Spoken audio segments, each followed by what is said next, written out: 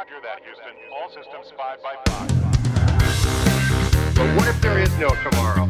There wasn't one today. Fascinating. Get away from her, you bitch! Hi, Bruce. I'm Batman. Do or do not. There is no try. Welcome to the Nerdfest podcast. Today we've got Louise Taylor, Andy Chandler, Peter Johnson, John Farthing, and I'm Hazel Burton. On the show today we've got our film buff or film bluff quiz. And since Marvel have just announced their Phase 4 plans, we thought we'd add a few more in there. So John and I are going to pitch our new Marvel ideas to our panel of Kevin Feige stand-ins. And we're bringing back our Taking One for the Team segment. We're going to be talking about the film The Dead Don't Die, and there's some differing opinions across the nerds. So, let's start the show.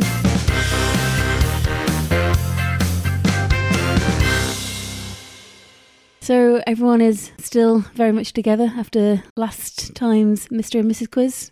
The nerd quiz? Well, of course we are. We were triumphant and victorious. Yes. We've even taken a step up. Absolutely right. And I've realised that maybe I'm with the wrong one. And Andy, would you like to come back to my place after the show? This is your place. We're You're all already here. in my place, but you know. Hey, I'm the one who got your Jaws question right. Yeah, Yeah, to be fair, Hazel did. have you gone for that drink yet? So all we're saying is maybe, you know, All right, bye then. Everyone but Louise. everyone but Louise, back to my place. It's my place too. That's not fair.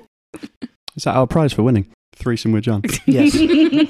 More of a booby prize. Second place is 2 threesomes with John. Booby prize indeed. So now's time for our film buff or film bluff quiz. So what happens here is we all have 3 facts, but one of them we have deviously made up. So we've got to try and work out which one is the bluff. John, would you like to bluff us first? I would love Or to attempt bluff to. you all.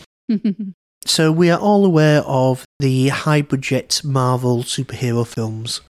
What is less commonly known is that there are a number of lower-budget, not entirely official, unlicensed foreign knockoffs of Marvel films that were popular in the 80s into the 90s.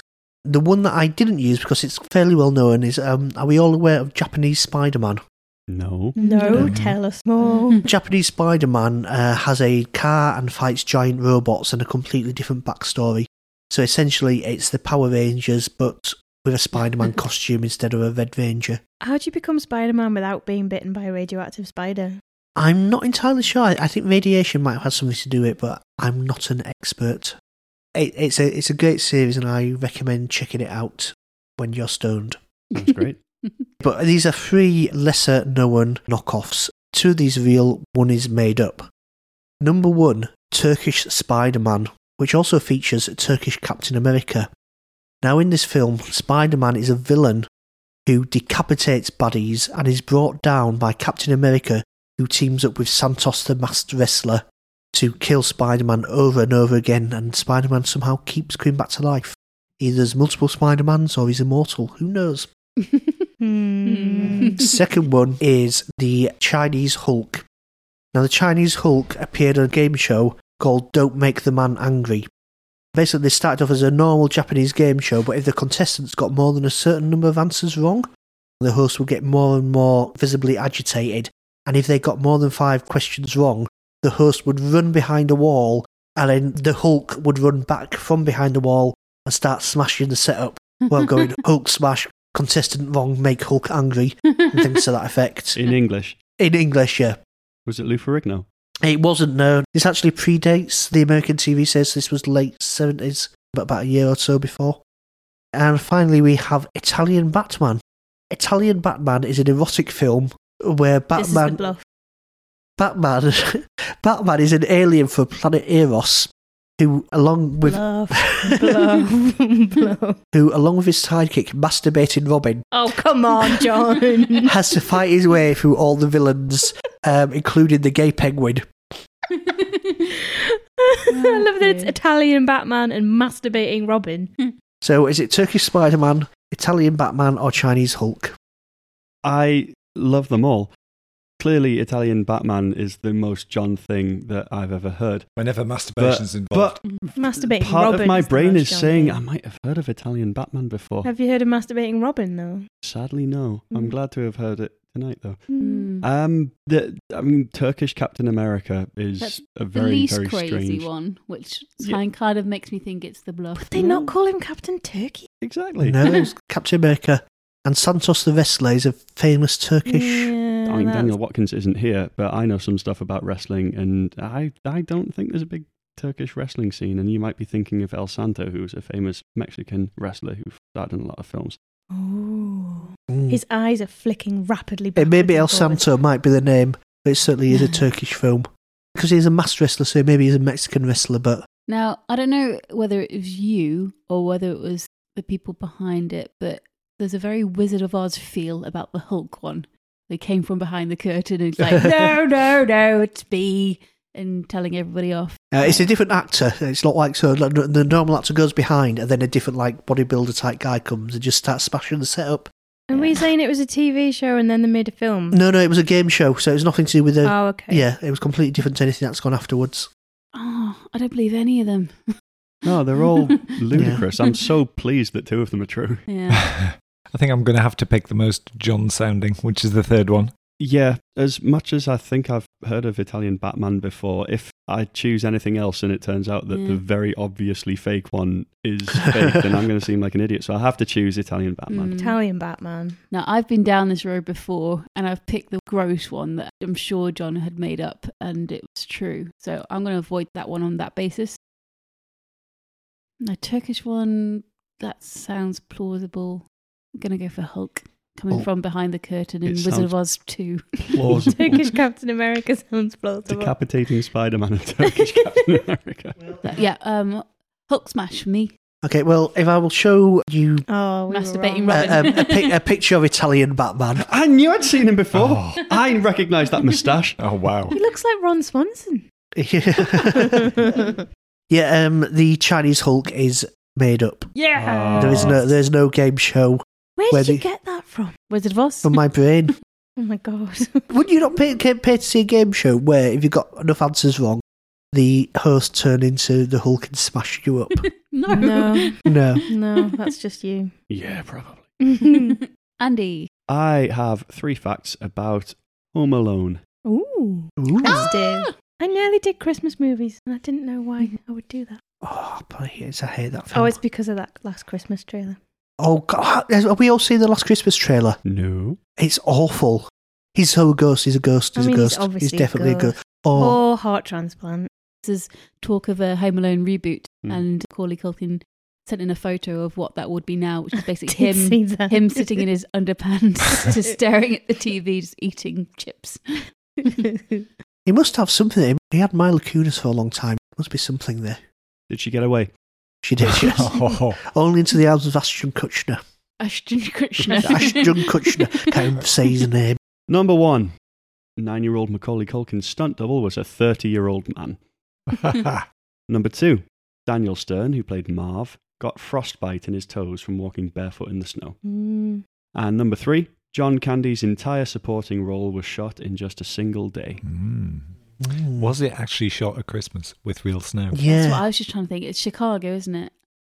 I can't imagine they'd shoot outdoors with real snow. I think it must have been quite a long shoot as well. He had his shoes off for pretty much the entirety of the shoot. So if he had frostbite, he had to like climb in through the window and then stand on the Christmas ornaments and like slip on oil that he put on the stairs and then stand on a nail. There's a lot of Maybe he had foot stunt shots. feet. But then if they filmed when it wasn't actually cold, that wouldn't have been that bad for him. There's a lot of foot action in Home Alone. Are you sure it's not a Tarantino film? Good job Keanu Reeves wasn't cast. Oh, with his 6 toes, yes. I have a feeling I've heard the John Candy filmed in a day fact before. Yeah, and I don't think Macaulay Culkin's stunt double being a 30-year-old man. Could have been a 30-year-old very short person. Yes. Oh, Macaulay Culkin could have been a very tall 9-year-old. Nope. Frostbite for me. Yeah, I imagine most films with child actors probably have slender jockey types. Yeah, it's like Lord of the Rings, the scale doubles for the Hobbits, where there was like a 50-year-old man in there. Mm-hmm. There was that bit in Jurassic Park where the girl climbed through the vent and they show you the effects where they pasted the teenage girl's face on her, and that Yeah. was like an adult stunt woman with a wig on. I've heard John Candy would, I think, so I think I'm going to go There Frostbite. were so many. They were in the airport. They were in a van. They went back to the house. Could you film all that in a day? Actually, Could you film all John that in one Candy day? was just in the van, maybe slightly at the airport. Just he taps her on the shoulder and said, "So we're going there. Do you want to get in? Do you want to get into my van? Get in my van. So Innocent times. Frostbite for me. I'm going to go with the van. Not the van. Never What's go the with the thing? van. I'm going to go with the John Candy. If anyone else says you want to go in the van, the answer is no. So we have 3 Frostbites and 1 Candy. Yes. The Frostbites have it. Yeah. Yeah, Stern wore rubber feet while filming. So at times there was real snow. At other times they used what amounted to mashed potato to act as stunt snow. But he wore rubber feet, which once you know that and you see that scene, you can actually catch it. And it looks ridiculous. But apart from that, as you mentioned, Hazel, he did use his own bare feet to stand on Christmas ornaments, which was Yikes. horrific.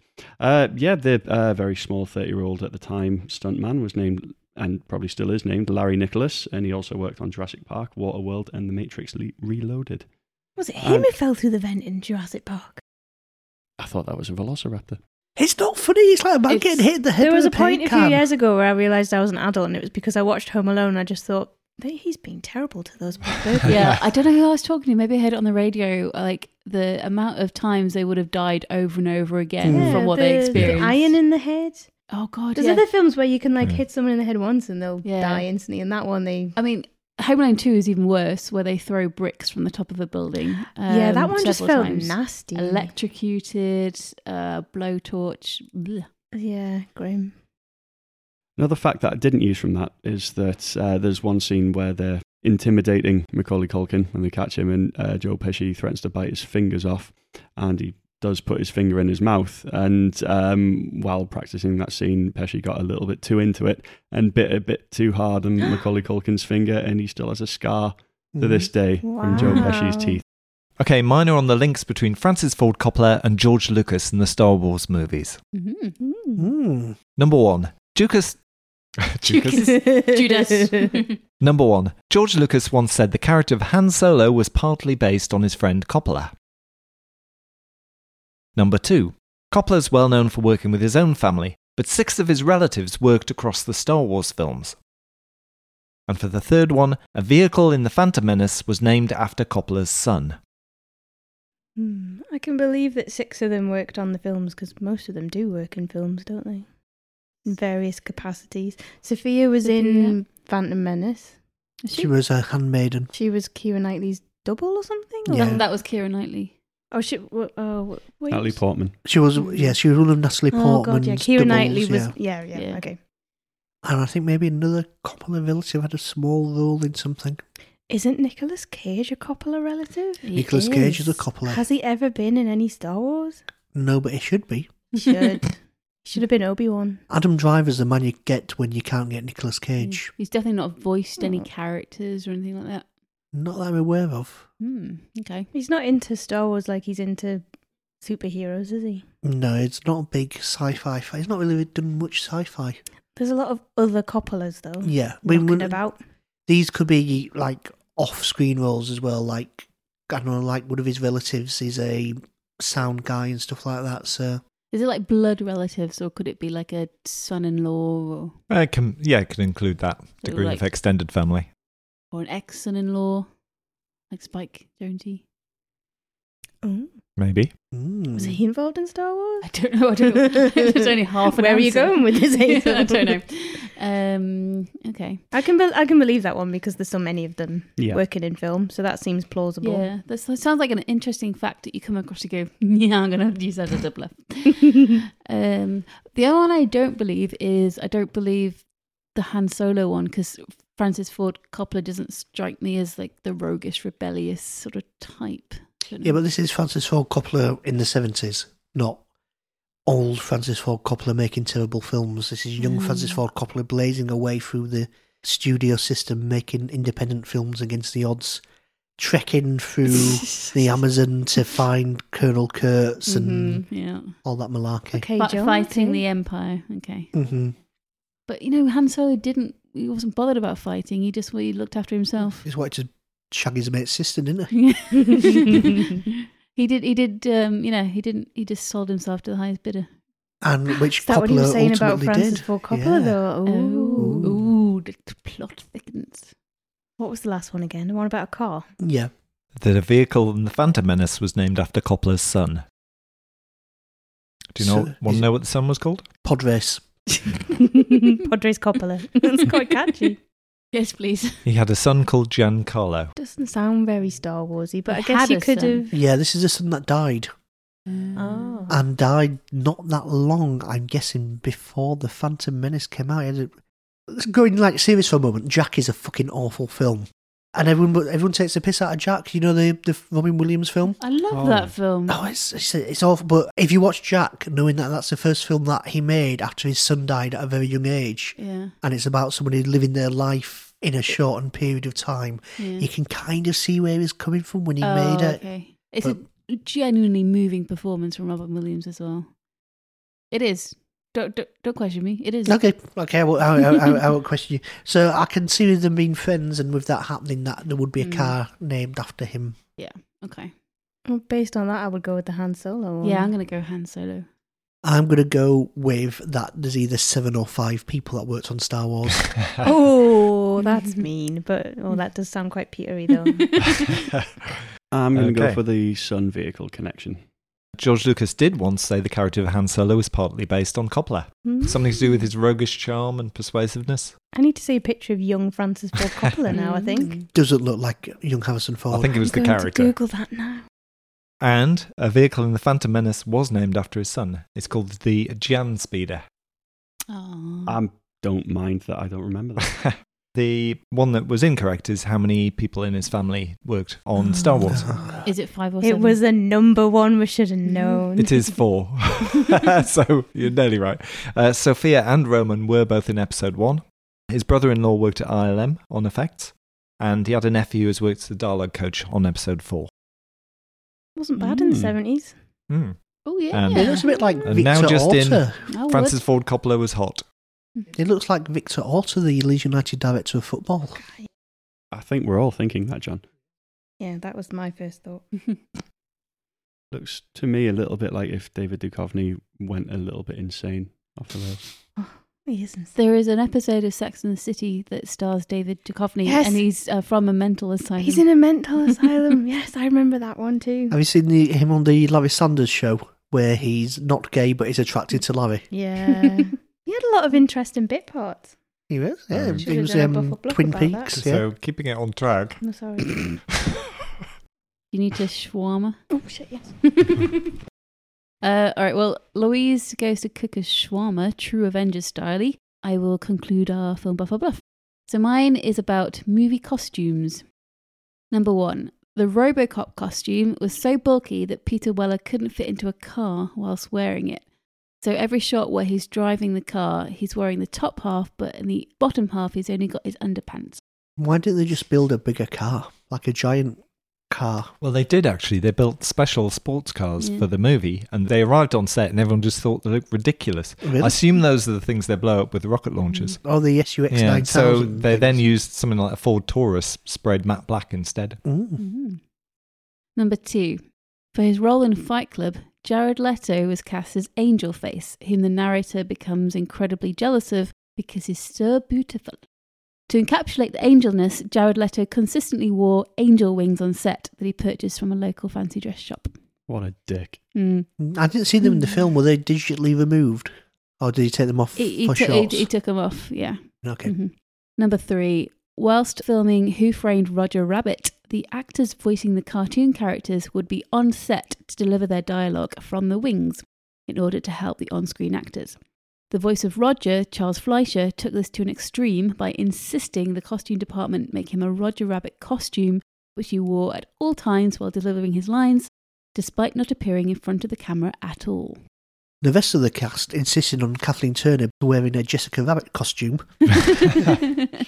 I can believe that last one. I've seen that because when I was a kid, there was a making of Roger Rabbit documentary that was on ITV that I watched over and over again. And it's one of the things that got me interested in behind the scenes stuff because I was fascinated as to how they did all the tricks and everything. Mm-hmm. Are you sure you weren't watching Donnie Darko? Possibly. There was a creepy man in a rabbit costume. Why are you assuming that he looked creepy? Because it's a grown man dressed as a rabbit. Oh, he could have been a with bunny ears. Darling, no. Come and taste my chocolate eggs. That's what he said to me in my nightmares. But I've seen Charles Fleischer in that outfit, and he was really into it. He thought he was Roger Rabbit. Which is why he's never worked since. He's in a mental asylum. He's in a hospital.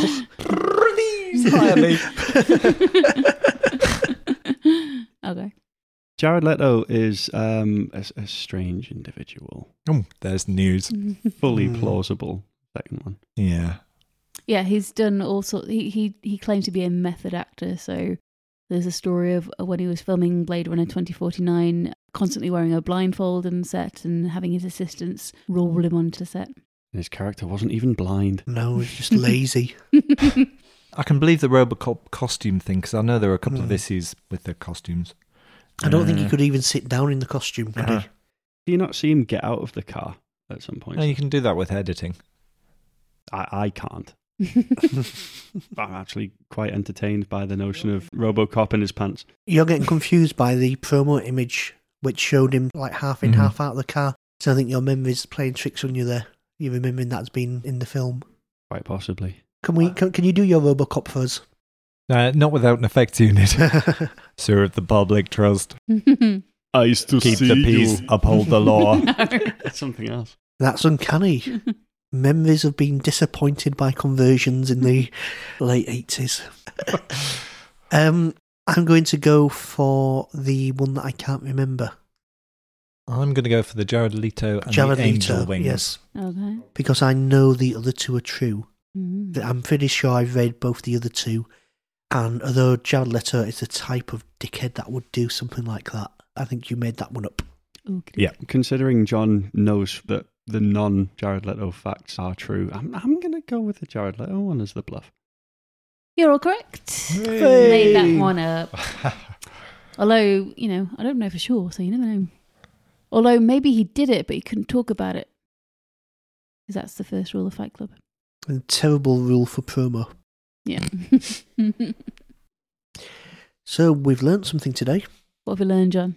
We've learnt that it's important to look behind the screen at the making of film, because one day when that little John in 1987 on a Sunday morning was sat with his mum and his dad saying, "Mummy, Daddy, can we watch the making of Who Framed Roger Rabbit?" For the 15th time.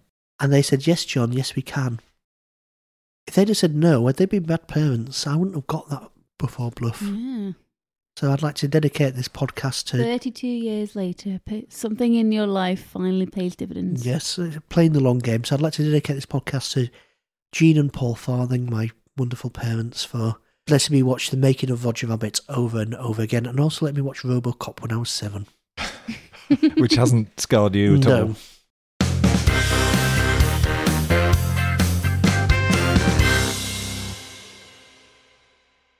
So now we're going to do our segment that we call Taking One for the Team. And this is where we watch a film that might have some dissenting opinions about it. Louise and John, you're going to take control of this. What did you watch recently? I watched the masterpiece that is The Dead Don't Die, the new zombie comedy from Jim Jarmusch. And I watched the indulgent art house waffle that is Jim Jarmusch's incredibly derivative film, The Dead Don't Die. So what was it about? It was Shaun of the Dead, but in the Deep South.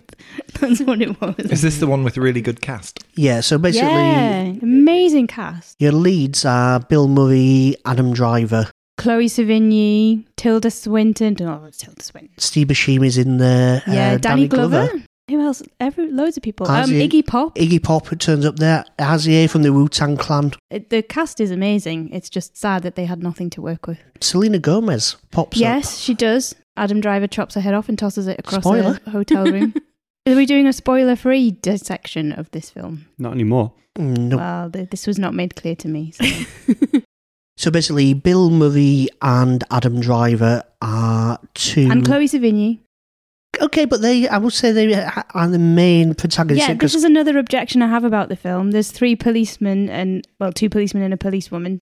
Chloe Sevigny is all the worst stereotypes of a woman.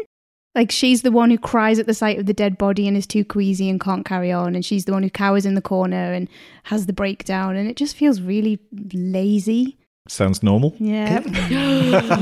May I... Going to make you cry the corner in a minute. May I explain the plot as I've been asked to do 4 times already? Go on then. Without further interruption. I'll be silent. Like Chloe Sevigny. Yeah, yes, exactly. You just sit there in the corner and cower. Push your glasses up your nose and say nothing. Bill Murray and Adam Driver are 2 cops. It starts with them coming across Tom Waits, who's like a survivalist living in the woods around this small town. And they have a little bit of banter for about 40 minutes, and then some dead people turn up. Iggy Pop. How could they tell? It just looks like he didn't have a wash for a day. It's just the same as Iggy Pop otherwise. He's wearing the same outfit you would usually see Iggy Pop in. He's just got slightly bloodshot eyes and eats someone in the opening moments of the film. So there's a suggestion that it's caused by climate change and the world spinning off its axis due to fracking and things like that. So it's an nonsense.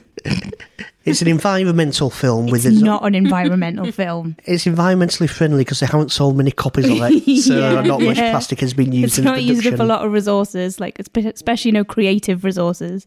Yeah, it doesn't really go anywhere, and it's meandering, slow and meandering. But it's Jim Jarmusch, and that's what he does. And it's just I don't think it works in this genre though. To be that slow and meandering. I can see where he was trying to take a different tone with a genre, but it did not sit well with me. Many things about the film did not sit well with me. Yeah, you really did not like the metatextual moments in the film. No, they were very annoying. I did not like that at all. For the listeners out there that don't understand the word metatextual, not me, can you explain? Adam Driver's character spends a lot of the film saying, it's not going to end well, it's not going to end well. It's like his catchphrase. And he says it towards the end, and Bill Murray character says to him, why do you keep saying that? And Adam Driver says, because I read the script.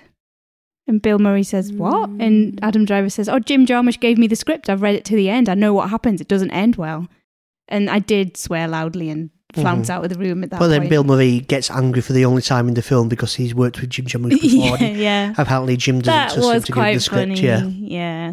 And then they just move on like it was never mentioned. Yeah, it's not like the film breaks down at that point. It's just, what happens shortly afterwards? So Adam Driver gives his keys to Tilda Swinton, and his keyring is the Death Star, and Tilda Swinton goes, ooh, Star Wars. And he goes, yes, that is a fictional film. I think I had flounced out by this point and I was in the hallway shouting, for fuck's sake! Yeah, Tilda Swinton is amazing in it. Tilda Swinton is ridiculous in it. Tilda Swinton is a Scottish... Why is she Scottish? I'm pretty sure she's married to a Scottish guy and she cannot do a Scottish accent. But she's a Scottish morgue keeper who was in charge of the local morgue that can only hold 2 bodies. She's also an expert. She dresses like a kung fu master. Well, she's also a kung fu master. She's like got katana swords. Yeah. So she wanders around casually, pulling a sword out in the mortician. Can I finish a sentence? It's not called a mortician. It's mortuary. In the mortuary, she's wandering around with a samurai sword casually while wearing her full-on martial arts outfit and ridiculous eye makeup. And oh my god, I feel like we should have debate rules. John, your rebuttal. But she's not Scottish though. Yeah. Because towards the end, she's walking through a field and a spaceship appears and she just goes up to the spaceship and the spaceship flies off. I screamed fuck off then as well. And that's the end of her role in the film. Yeah. Now, we have photographic evidence of the fact that you fell asleep during this film, John. So are you sure you didn't dream that? I think Louise drugged me.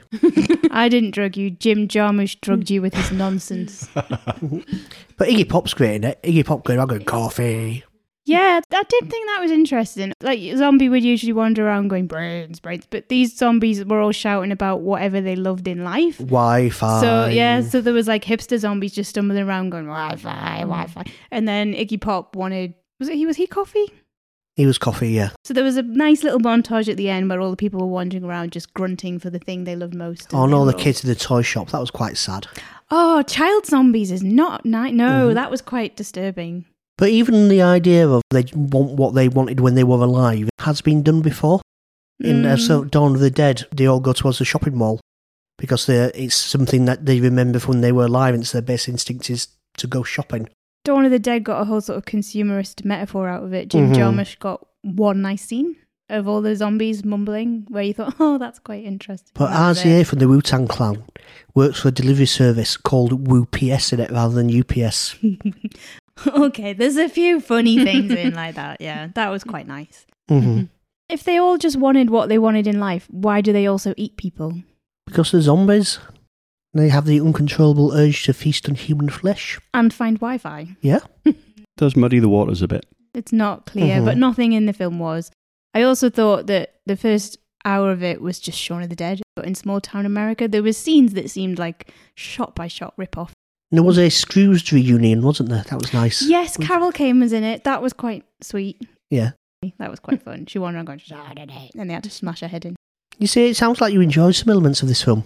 Well, there was some nice moments, but there was some bits that made me scream, that's just from the X-Files, you lazy bastard, at television. So. Also, Tom Waits wandering around in the forest going, this is not going to end well. People have ants and ants are people. I did look up about the film on IMDb, and there was a whole thing about the ants in there that they made into a nice scene, and apparently they just stumbled upon an anthill in the woods when they were filming it and decided to shoehorn the anthill into the film, and it became the framing metaphor of the whole thing. It's almost like he was just making most of it as they went along. Yeah, it is a bit, yeah. So, John, if you had to describe the film to someone who has never seen anything like it before, what would you tell them? Hipster Shaun of the Dead. Yeah, that's pretty accurate. But less good. Not as funny. Yeah, but the nice little cat, just an hour and a half of Bill Murray just being Bill Murray. I've seen him be a better Bill Murray than he was. He was so deadpan. He was beyond deadpan. It's so weird, just his complete lack of reaction to anything. Like, oh, there's a zombie. He never shows any expression except when he realises that he's not been given the script. Yeah, no, it was an infuriating film. Well, I enjoyed it, and that's all that matters because you're a woman. Well, this is That's what what Jim we've Jarmusch learnt. would have you believe. I thought women were the quieter ones of the pair. What are you saying, Pierre? It's just that I've never heard John not get a word in edgeways quite so much during a review as this particular one. John is very clearly much less passionate about this film than Louise. Yeah. I think I hate it more than he likes it. So what would you give The Dead Don't Die out of 10? I would give it 7 out of 10. Louise? 4 out of 10. The tributes to films that I actually like were nice. She said grudgingly. You get the feeling that they had a better time making the film than you're having watching the film. Not watching that then. I think you'd get something out I of it. wouldn't. Possibly angry. One of you needs to watch it because it's a tie. Not it. You need a deciding vote. Do we though? It's only 90 minutes. It felt like longer. Well, thank you, Louise, for taking one for the team and Yeah, getting you're the message out there. welcome. Yeah. I hope people take this as a warning. And thank you, John, for coming perilously close to an actual recommendation for once.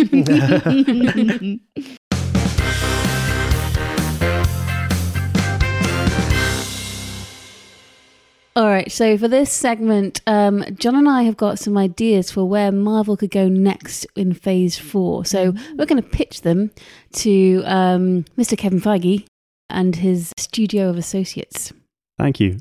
I am Kevin Feige, and I'm a busy man, but I've found a tight window in my schedule to listen to some pitches. I want to know, what is the future of the MCU? How are you going to take us to new heights? That's me coming in the door. It's I thought uncanny. this was another code thing I didn't know about. Hello, Kevin. Hello, studio associates. First, I'd just like to say I absolutely love what you've done with the MCU. You've created spectacle and immense storytelling and wonder that I haven't seen on a scale since Star Wars. I have, thank you. But there are a few issues that I'd like to discuss with you, and I'm hoping that you'll understand my concerns and work with me to open up the MCU to an even wider audience. Sounds good. Out of your top 15 characters' screen time, only 4 are women. Captain Marvel, Pepper Potts, Black Widow and Gamora. None of them are in the top 5. In every single one of your MCU movies, males have the dominant amount of screen time. Aside from Captain Marvel, Hope Van Dyne in Ant-Man and the Wasp is a female character with the most screen time so far, clocking up 35 minutes in a 118-minute film. Given the overwhelmingly positive reaction to Captain Marvel in terms of box office and fan reaction, and the fact that, it's the right thing to do, I would like to pitch you a new MC movie with an incredibly powerful female central character. And the working title for this is Valkyrie. I'm intrigued. I thought you said Val Kilmer me there for a second, which is an entirely different film and one nobody wants to watch. All right, so here's what I'm thinking in terms of plot. We start with Thanos attacking the Asgardian refugee ship at the beginning of Infinity War, what we haven't seen. Valkyrie is preparing a defense when she is attacked by a new villain, Amora the Enchantress, who helps Thanos and his minions board the ship. Amora is a powerful sorcerer and a religious fanatic who explains that she believes Ragnarok described the death of every Asgardian and must come to pass as prophesied. So not what ended up happening in Thor Ragnarok, which resulted in the destruction of Asgard, but not all Asgardians. Valkyrie does her best to defend the civilians from Thanos, and we see her display some immense fighting skills. After the ship is destroyed and she realises she can't save anyone else, Valkyrie sets out to hunt down and stop Amora. She finds her, they have another epic battle, which Valkyrie is just about to win. Then we see Amora turn to dust by the snap. Oh. We then cut forward to post-Endgame and Valkyrie's coronation as the king of New Asgard. Everyone gets drunk and celebrates, but by the end of the night, Valkyrie is melancholy. She tells a close friend / lover that the greatest threat to New Asgard's survival was brought back when the snap was undone. A flashback to her days in the Valkyrie Force show her earlier years and how Amora helped Hela wipe them all out, showing how dangerous Amora is. Back to the present, and the rest of the film proceeds as a cat and mouse game with Valkyrie trying to put a stop to Amora once and for all. I believe this is a winner for several reasons. Firstly, we never got to see Valkyrie or the other half of the Asgardians in Infinity War. Secondly, Endgame perfectly set up a fantastic jumping off point to keep telling the story of Asgard without relying on Thor or Loki. Who better to tell that story than the greatest drunken, hilarious bisexual female warrior, Valkyrie? Thank you. And thank you. That sounds great. I, for a start, like that it would expand on something that happened off screen from Infinity War. People love the richness and depth of the MCU, and seeing another perspective on something that's already been explored is something that I think fans will really enjoy. It seems a good way to push forwards with something familiar, Asgard and the Asgardians, but into new territory, and it being led by a new character rather than one of the old ones who have done that role before. Sounds like something that I can sell and make lots of money, which is ultimately what it's all about. Any other questions? Amora sounds quite a lot like Gamora. Yes, Amora the Enchantress is from the comics, but that doesn't mean that we have to keep her name. We can always change it, as has been a precedent in the MCU. Could be an opportunity for some product placement. How about Budweiser the Enchantress? Could we have a man in it? No. There are several men in it, it's just they're not the central characters. Is one of them Martin Freeman in an attempt to provide an entry point for straight white males? Not saying when you that. say entry point. I'm willing to accept men. Just generally. Don't know how I feel about that. You should feel good. Don't know about men. Oh, plural, I see. Yeah. Sorry, Kevin. I'm willing to accept man. I've heard that about you. I don't know. The last thing I saw Tessa Thompson in was Men in Black International, so I don't know if I could forgive her enough for that to give her a leading role in a new MCU film, because that was a terrible film and it made me forget that she could act. So does Thor figure in the movie? He does not. No, this is Valkyrie's film. Thor is off with the Guardians of the Galaxy lot. Valkyrie is front and centre of her own film. Who do we see playing Amora? Ooh, so I was thinking someone like Eva Green, someone like that. Oh, from Casino Royale? Yep. I can see that. Quite dark, quite pale. Yeah, she's quite witchy looking. She's played like witch type of characters before. Very dreadful and things. Yeah. I also think that she hasn't been given ample opportunity to be in any fight scenes. She's always seemed to be damsel in distress type character. Yeah, I can't think of anything where she's had that kind of role. Yeah, this would be something that you've never seen her before in. Kevin, get the checkbook out. Before you greenlight that, can I suggest one word to you? Swarm. I like that word. Okay, so this is a genuine Marvel character. Imagine a Nazi hiding in the jungle. Great start. As he's running through the jungle, evading people, he comes across a swarm of radioactive bees that sting him to death. But his consciousness is transferred into the bees, who coalesce to form Swarm, a evil supervillain made entirely out of Nazi bees. This is a real character. This is a real character in the Marvel Universe. Now, I thought Nazis a bit out of date, but they're kind of making a comeback. Yeah, that's true. Very And what true. they need is a figurehead. What they need to figure, but what I thought was you could actually go in. Let's combine reality and fiction, and instead of just a random Nazi, Donald Trump. Imagine Donald Trump made out of Instead angry of a random bees, Nazi. Yeah, I can imagine that. and the Avengers somehow have to stop him. With Oh, a so he's net a or new- something. He's a new villain then. He's a new I thought villain. you were proposing a film called Swarm. Oh, it's about called the Swarm. Nazi Yeah, bee-man. yeah, it is about the Nazi bee man. He's the main character, but obviously he has to get bellowed at the end or something. It's a bit of a reversal. The films would usually focus on the hero and not the villain. Exactly. It's a new take. Well, Yeah, that's Thanos, quite interesting, yeah. Infinity War focused on Thanos, and that was successful. It's very bold. So are we going to get tragic backstory? Are we going to empathise with this Swarm of cloud Nazi of bees. Nazi insects? You're not going to empathise with him because he's a Nazi, but those bees were not always Nazis, and they didn't have control over whose consciousness they absorbed, did they? Is there any kind of redemption story here? Can they be deprogrammed? Can the indoctrination be wiped from their minds and they go back to making radioactive honey? I think they could learn tolerance via a messianic rabbi or something. It all sounds like a B movie to me. Oh, But there's a sting in the tail. oh no! Security, get them out of the office. But the tagline is just Nazi bees, because that's all you need. John, who's in this movie? Nicolas Cage. I knew it. Killing me won't bring back your goddamn honey. He's already got the lines. So which Avengers would you have, seeing as most of them aren't there anymore? I've got a new Avenger. Alanis Morissette becomes an Avenger. She's Ironic Man. Ironic man. Ironic That's why it's Man. ironic. Yeah. And she's trying to kill with a knife, but all she can find is 10,000 spoons. Which, as you know, I have no use against bees whatsoever. And she's just been stung going, oh, the irony. That's it. Is that the finale? Yeah. Kevin, put the checkbook away again. Lock it away securely. Oh, and maybe if you get stung by the bee, maybe you become a Nazi. Oh.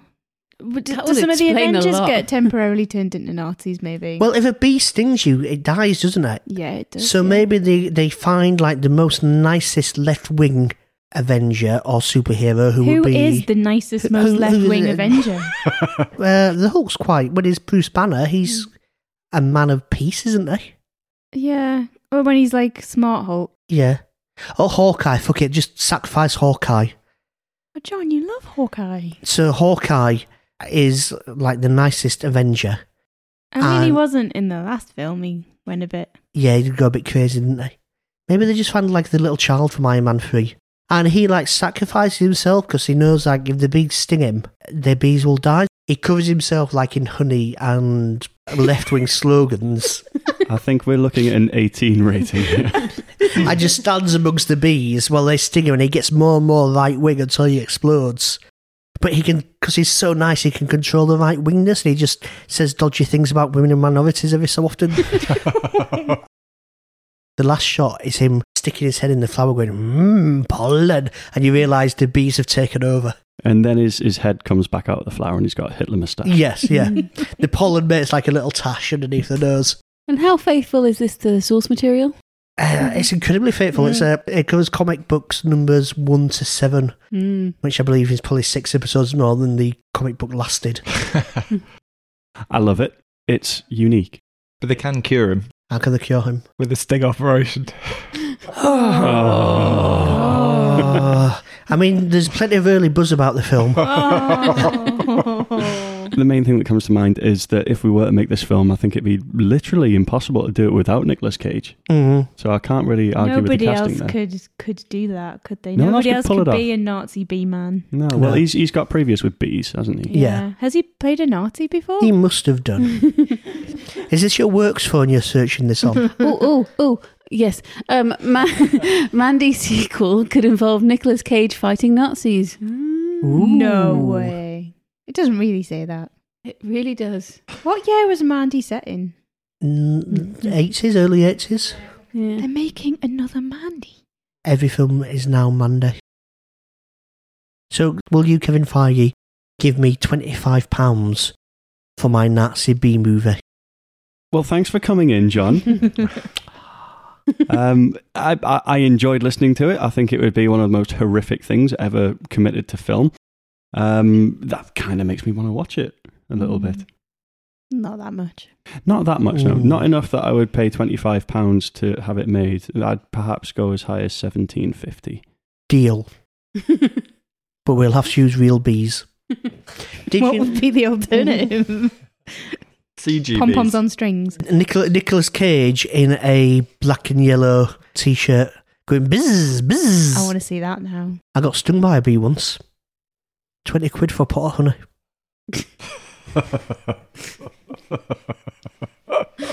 Well, we've heard two phenomenal, unique, and in their own ways beautiful pitches there, but we only have enough money to make one of these films. So my panel of experts, which of the two films, Valkyrie or Swarm, will be in Phase 4?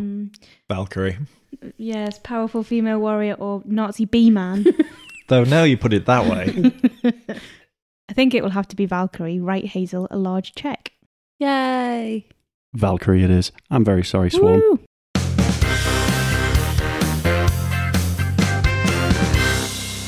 And that is all we've got time for this week's episode of Nerdfest. We will be back in a couple of weeks' time. Remember to check us out on social media. We're at Nerdfest UK on Twitter and Facebook. If you feel inclined, you enjoyed this episode, we would love you to submit a review on iTunes or wherever you listen to your podcast. That massively helps us out. But yeah, until next time, you've been listening to Louise Taylor, Andy Chandler, Peter Johnson. A man who really wants Swarm to be made. and Marvel's latest screenwriter. We'll see you next time. Bye. Bye.